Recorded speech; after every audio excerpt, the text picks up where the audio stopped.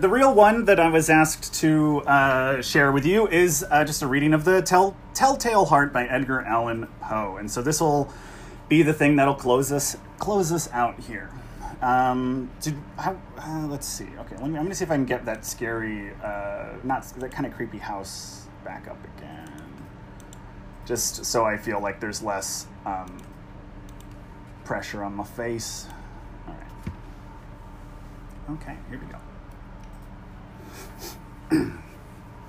True, nervous, very, very dreadfully nervous. I had been, and am, but why? Why would you say that I am mad? The disease had sharpened my senses, not destroyed, not dulled them. Above all else was the sense of hearing acute. I heard all things in the heaven and in the earth. I heard many things in hell. How then am I mad? Hearken and observe how healthily and how calmly I tell you the whole story. It is impossible to say how first the idea entered my brain, but once conceived, It haunted me day and night. Object there was none. Passion there was none. I loved the old man. He had never wronged me. He had never given me insult. For his gold, I had no desire. I think it was his eye. Yes. It was this. He had this eye of a vulture, a pale blue eye with a film over it. Whenever it fell upon me, my blood ran cold. And so by degrees, very gradually, I made up my mind to take the life of the old man and thus rid myself of the eye forever. Now, this is the point. You fancy me mad. Madmen know nothing. But you should have seen me. You should have seen how wisely I proceeded, and with what caution, with what foresight, with what dissimulation I went to work. I was never kinder to the old man during the week before I killed him. And every night, about midnight, I turned the latch of his door and opened it, oh, so gently. And then, when I had made an opening sufficient for my head, I put in a dark lantern, all closed, that no light shone out, and then I thrust in my head. Oh, you would have laughed to see how cunningly I thrust it in. I moved it slowly, very, very slowly, so that I might not disturb the old man's sleep. It took me an hour to place my whole head within the opening so far that I could see him as he lay upon his bed. Would a madman have been so wise as this? And then, when my head was well into the room, I undid the lantern cautiously, oh, so cautiously, for the hinges creaked. But I undid it just so much that a single thin ray fell upon the vulture eye. And I did this for 7 long nights, every night, just at midnight. But I found the eye was always closed. And so it was impossible to do the work, for it was not the old man who vexed me, but his evil eye. And every morning, when the day broke, I went boldly to the chamber and spoke courageously to him, calling him by name in a hearty tone and inquiring how he has passed the night. So, you see, he would have had been very profound old man indeed to suspect that every night, just at 12, I looked upon him while he slept. Upon the 8th night, I was more than usually cautious in opening the door. A watch's minute hand moves more quickly than mine. Never did that night had I felt the extent of my own powers, my own sagacity. I could scarcely contain the feelings of my triumph. To think that there I was, opening the door little by little, and not even to dream of my secret deeds or thoughts. I fairly chuckled at the idea, and perhaps he heard me, for he moved on the bed suddenly, as if startled. Now, you may think that I drew back, but no. His room was black as pitch, with the thick darkness, for the shutters were closed and fastened through fear of robbers. And so, I knew that he could not see the opening of the door, and I kept pushing on it steadily.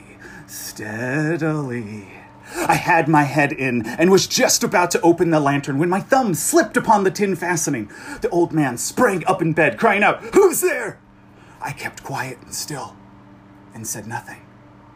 For a whole hour, I did not move a muscle. And in the meantime, I did not hear him lie down. He was still sitting up in bed listening, just as I had done, night after night, hearkening to the death watches in the wall. Presently, I heard a slight groan, and I knew it was a groan of mortal terror. It was not a groan of pain or grief. Oh, no. It was the low, stifled sound that arises from the bottom of the soul when overcharged with awe.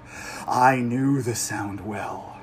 Many a night, just at midnight when all the world slept, it had welled up from my own bosom, deepening with its dreadful echo the horrors that distracted me. I say I knew it well. I knew what the old man felt, and pitied him, although I chuckled at heart. I knew that he had been lying awake ever since that first slight noise, when he had turned in the bed. His fears had been ever growing upon him. He had been trying to fancy them causeless, but he could not. He had been saying to himself, "Oh, it is only the wind in the chimney. It is only a mouse crossing on the floor. Or it is merely a cricket who has made a single chirp." Yes, he had been trying to comfort himself with these suppositions, but he had found it all in vain. All in vain, because death, in approaching, had stalked him, his black shadow before him, and enveloped the victim. And it was a mournful influence of the unperceived shadow that caused him to feel, although he neither saw nor heard, to feel the presence of my head within the room. When I had waited a long time, very patiently, without hearing him lying down, I resolved to open a very, very little crevice of the lantern. So I opened it. You cannot imagine how stealthily, until, at length, a simple, dim ray, like the thread of a spider, shot out from the crevice and fell upon the vulture eye. It was open. Wide open. And I grew furious as I gazed upon it. I saw it with perfect distinctness, all in a dull blue with a hideous veil over it that chilled the very marrow in my bones. But I could see nothing else of the old man's face or person, for I had directed the ray, as if by instinct, precisely on the damned spot. And have I not told you what you mistake for madness is but over-acuteness of sense? Now, I say, there came to my ears a dull, low, quick sound, which, as a watch makes when enveloped in cotton. I knew that sound well, too. It was the beating of the old man's heart. It increased my fury as the beating of a drum stimulates the soldiers into courage.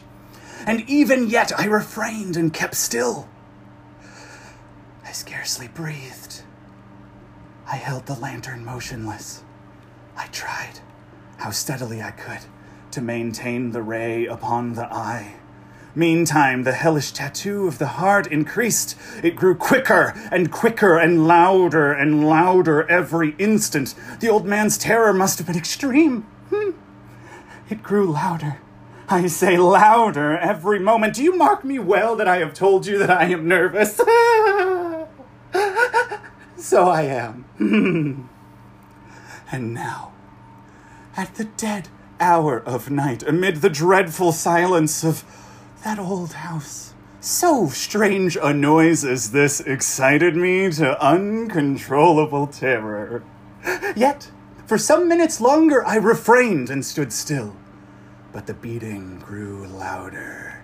I thought the heart must burst, and now a new anxiety seized me. The sound would be heard by a neighbor. The old man's time has come.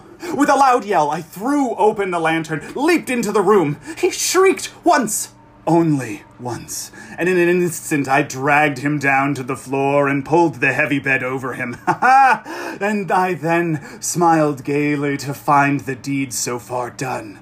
But for many minutes I heard the heartbeat on the muffled floor with the sound. This, however, did not vex me. It was not enough to be heard through the wall. At length it ceased. The old man was dead. I removed the bed and examined the corpse. Yes, he was stone dead.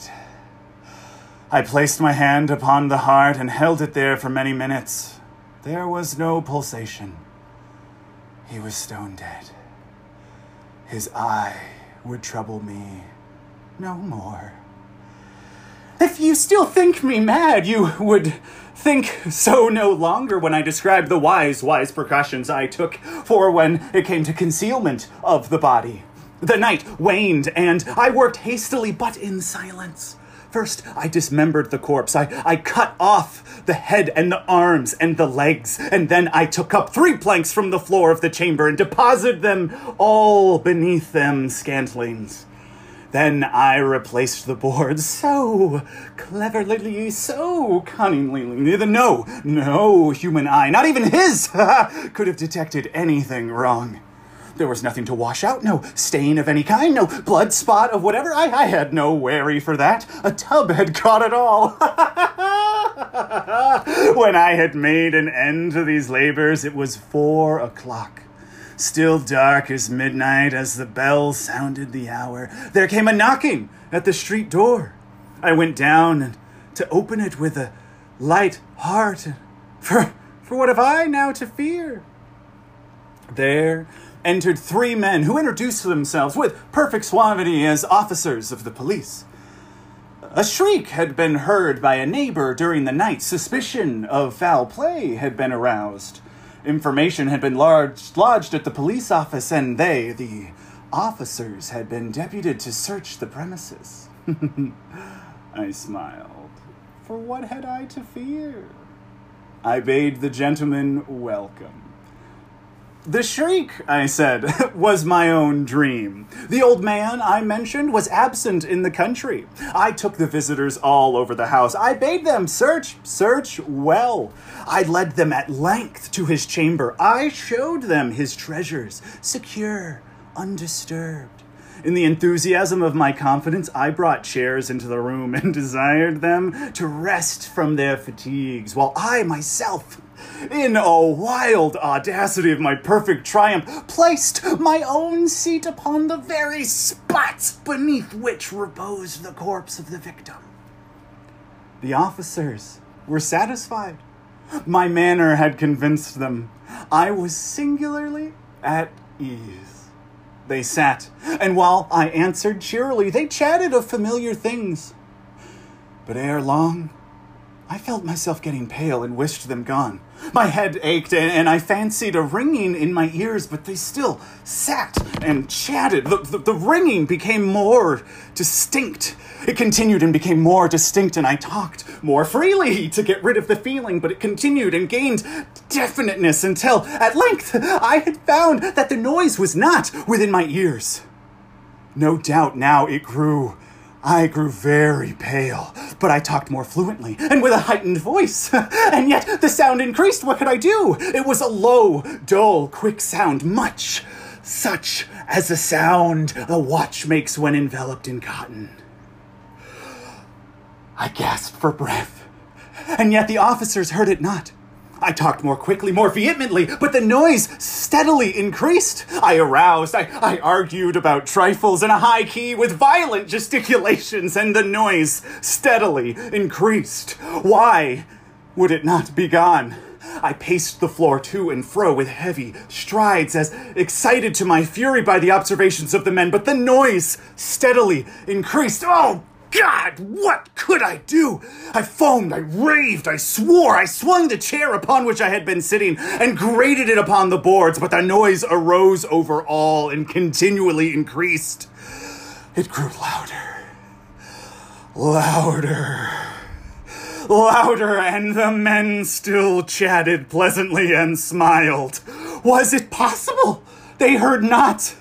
Almighty God, no, they heard, they suspected, they knew, and they were making a mockery of my horror. This I thought, and this I think, but anything was better than this agony. Anything was more tolerable than this derision. I could bear those hypocritical smiles no longer. I felt that I must scream or die, and now, hark, louder, louder, louder! Villains, I shrieked. Dissemble no more. I admit the deed. Tear up the planks. Here is the beating of his hideous heart. Thank you. Okay.